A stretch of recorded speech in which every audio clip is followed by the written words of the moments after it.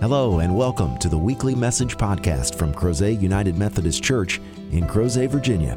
We invite you to join us in person any Sunday for our contemporary service at 9:30 a.m.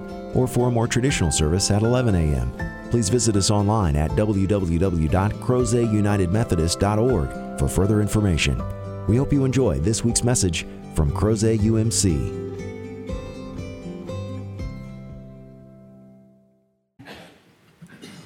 It's appropriate for us when we prepare to do something liturgically, such as a covenant renewal service, to look back in Scripture and either locate its inspiration or ground its presence. And as we do that this morning, you might be surprised to find that we've gone all the way back to the Old Testament to 2 Kings. And if you're familiar at all with 1st and 2nd Kings, it's actually one group of stories that have been split into easier readings, so 1st Kings and 2nd Kings. And you might not be aware that there are very few good kings in 1st and 2nd Kings, or at all in the Bible, actually. But 1st and 2nd Kings actually chronicles a number of human beings that attempt to lead God's people through their political power, the monarchy. And as they do this, what we end up finding out is that most of them are really fractured, flawed, sinful human beings.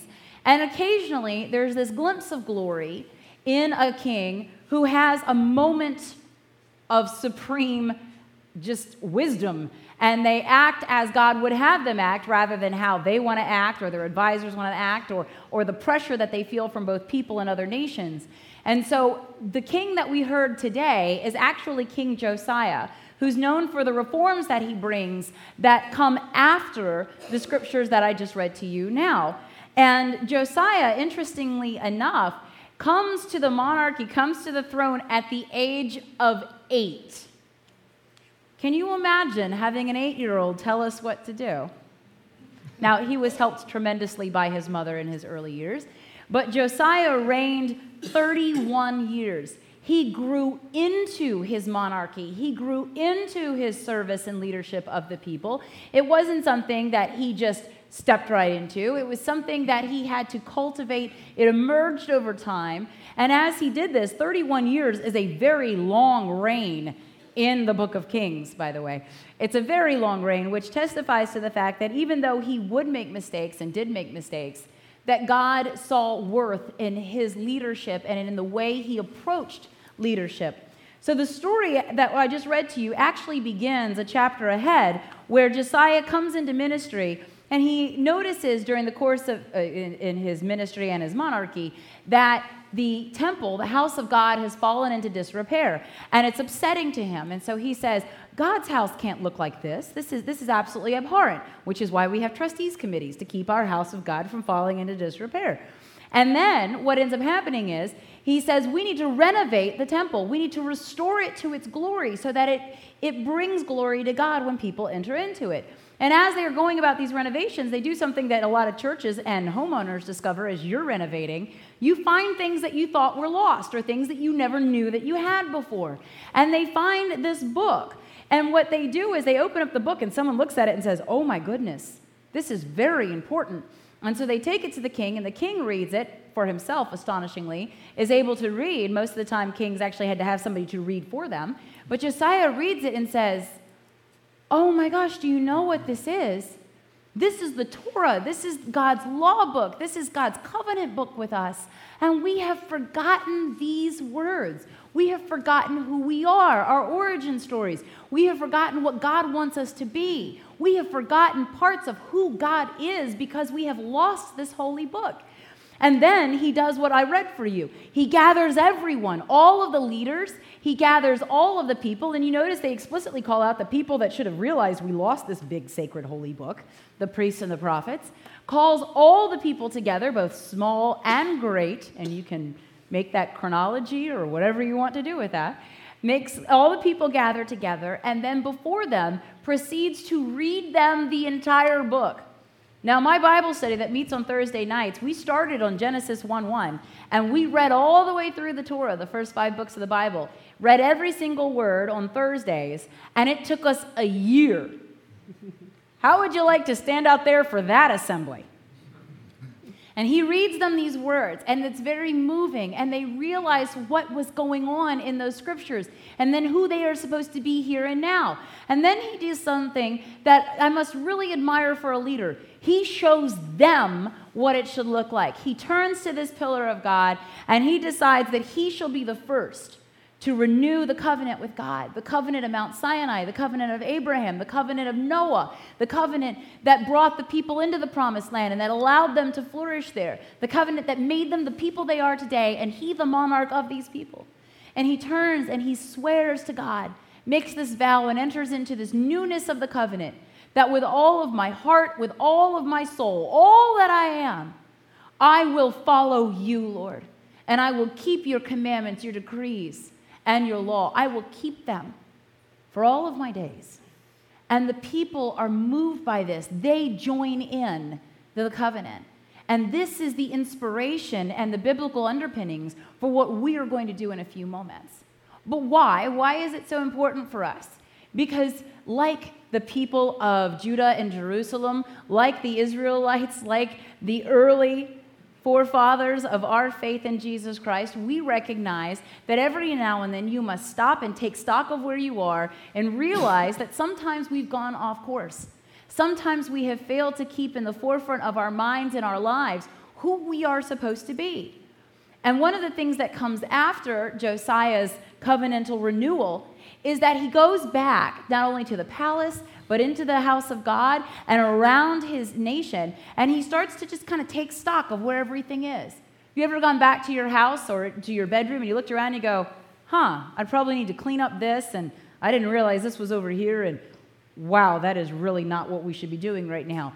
And so he did this with his surroundings as well. They went into the temple of God and they said, these idols don't belong here, that we need to get them out of here. Our covenant says that we should not have any other gods. Therefore, we must eradicate these idols from the house of worship.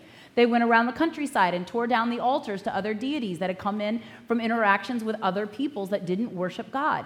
And so they started to kind of clean house. They started to remake their world, their homes, the house of God, in accordance with the covenant that they had just renewed. And it is appropriate for us as we are closing out 2019 and moving into a brand new 2020 for us to do the same thing, not only in our heads and in our hearts, but in our homes, in this house of God, in our crozet, and in our nation, in our world. It is appropriate for us to take stock and say, we have wandered here. We need to refocus. This is distracting us and dividing our attention and consuming our resources when instead we should be here.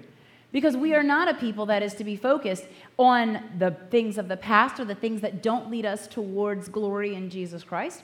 We are a people that should be focused continually on what we're supposed to do, which is why God not only gave them, but us God's word. Because every now and then we need to be reminded. Every now and then we need to be brought back in and realigned. Every now and then it is appropriate for us to return to the beginning of our faith, which is recorded here. This isn't the beginning of our faith. This is an encounter that has been recorded throughout generations of people. And we are continuing to build upon that encounter with our lives, our ministry, and our encounters with God Almighty.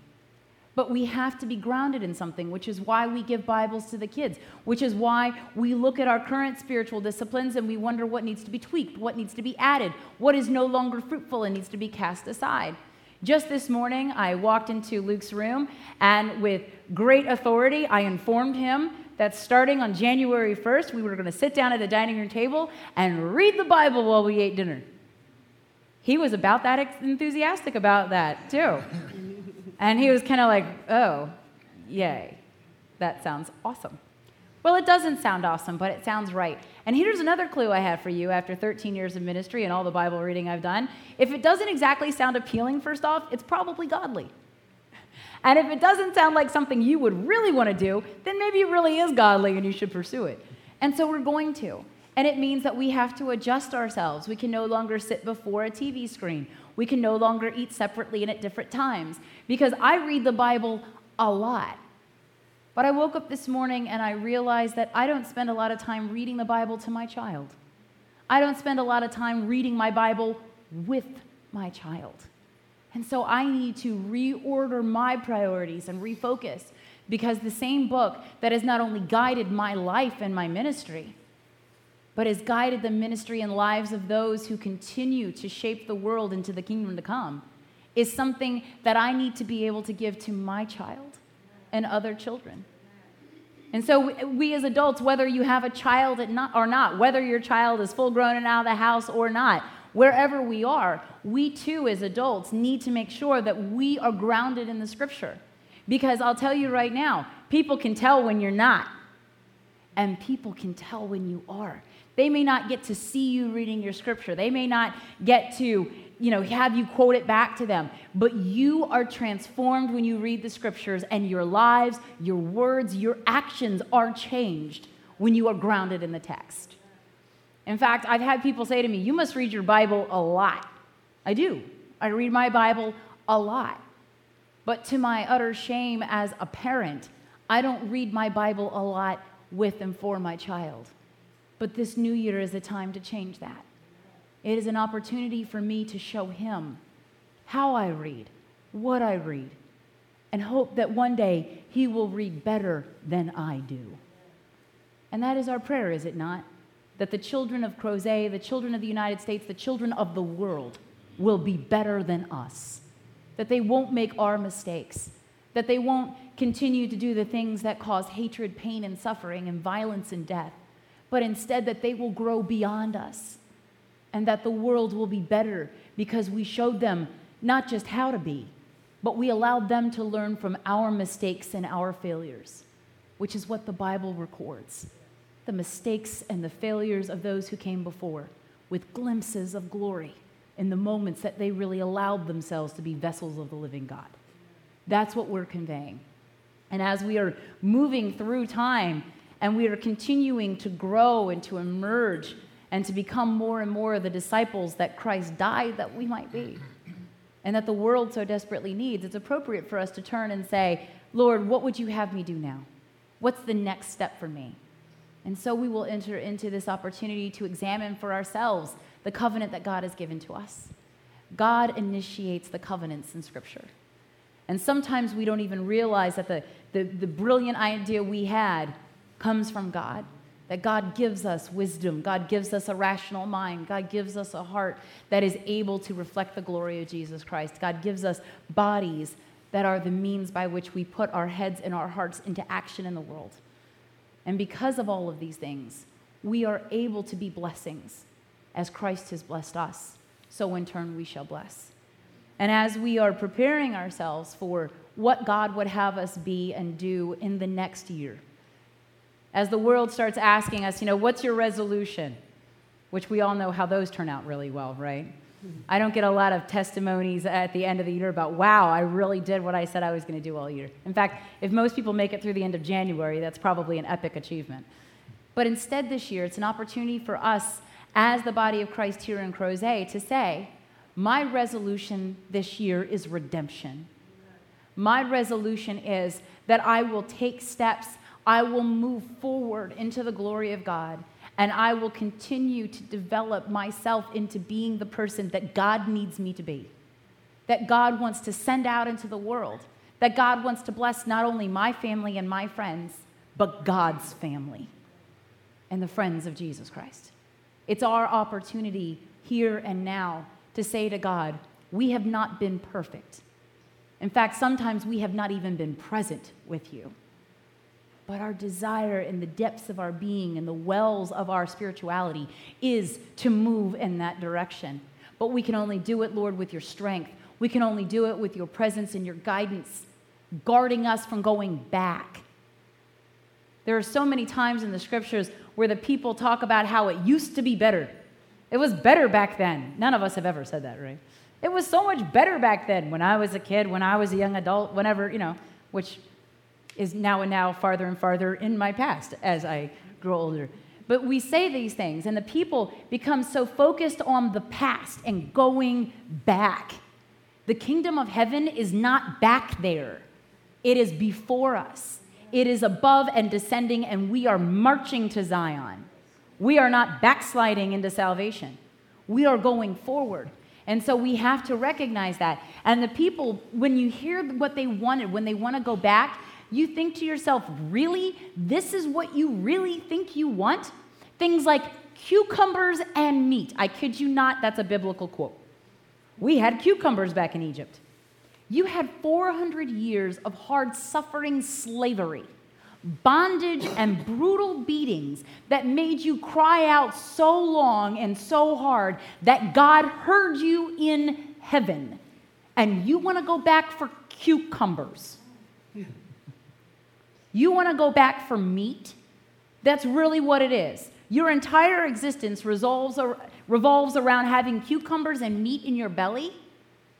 How about being liberated from bondage? How about being freed from forced labor and servitude? Or how about being with your God? That's not back there. What was back there was something that you knew even though you hated it. What's back there is earthly and secular things, but you are a priestly people. What is ahead of you is the glory of the kingdom. What is ahead of you is a time when you will not even remember what you wanted to go back for. Because what is behind us is sin and guilt and death, rejection, loneliness. What is behind us is what is absolutely destroyed before we enter into the kingdom. In the kingdom, those things are so far removed from us that they are forgotten, for they will never be again. We never have to fear death, sickness, decay, sin, guilt, brokenness, relationships that are destroyed and torn asunder. We don't have to fear that in the kingdom because God has said, I will utterly destroy those things. They will never harm you or haunt you again, and I will set you free. Unless you really want to go back to that. But the older I get, the more I recognize I never wanted those things in the first place. That's not what I wanted. What I want is to be the person that God created me to be. The same God that knew us before our first breath. The same God that knew us before our heart beat. The God that knew our name before any lips ever uttered it. The God that has known us and loved us from our very humble beginning. All the way through every sin, every mistake, every evil word, every detrimental, painful action, everything that we have ever done, this God has been with us and for us and loved us and has forgiven us. And today is our day, not just to recognize that, but to say, God, I receive this, and I want to be the person that you created and redeemed me to be. Because there are others in God's miraculous working in the world that need us to be that person, not the person we were in the past, but the people that we are and are becoming. May it be so. In the name of the Father, Son, and Holy Spirit, we pray. Amen. Amen. Thank you again for joining us for this week's podcast. We hope you found the message meaningful, and we invite you to join us in person as we gather for worship at Crozet United Methodist Church every Sunday at 9:30 a.m. and 11 a.m. Please visit us online at www.crozetunitedmethodist.org to learn about ways you can connect with God and your neighbors through the ministries of Crozet UMC. Have a great week.